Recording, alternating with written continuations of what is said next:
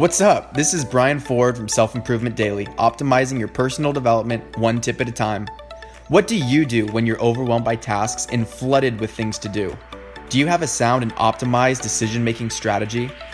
Something that helps a lot of people make decisions is using former US President Dwight D. Eisenhower's guidelines called the Eisenhower Matrix.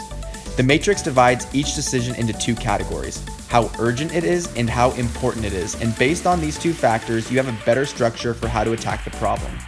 If something is both urgent and important, then you do it now. If it is urgent and unimportant, then delegate it to someone else. If it is not urgent but still important, schedule to do it another time. And last, if it is neither urgent nor important, then eliminate it altogether. With this framework, you will have more success moving between tasks and making final decisions, allowing you to be more productive with your time and work with more conviction. So first, familiarize yourself with these 4 different options, or make a poster and keep it on your wall. Then, as problems arise, write them down on a sticky note and figure out where on the matrix they belong. You'll realize that the right way to proceed has been decided for you. I hope that one helps. Thanks for listening, and tune in next time to Self Improvement Daily.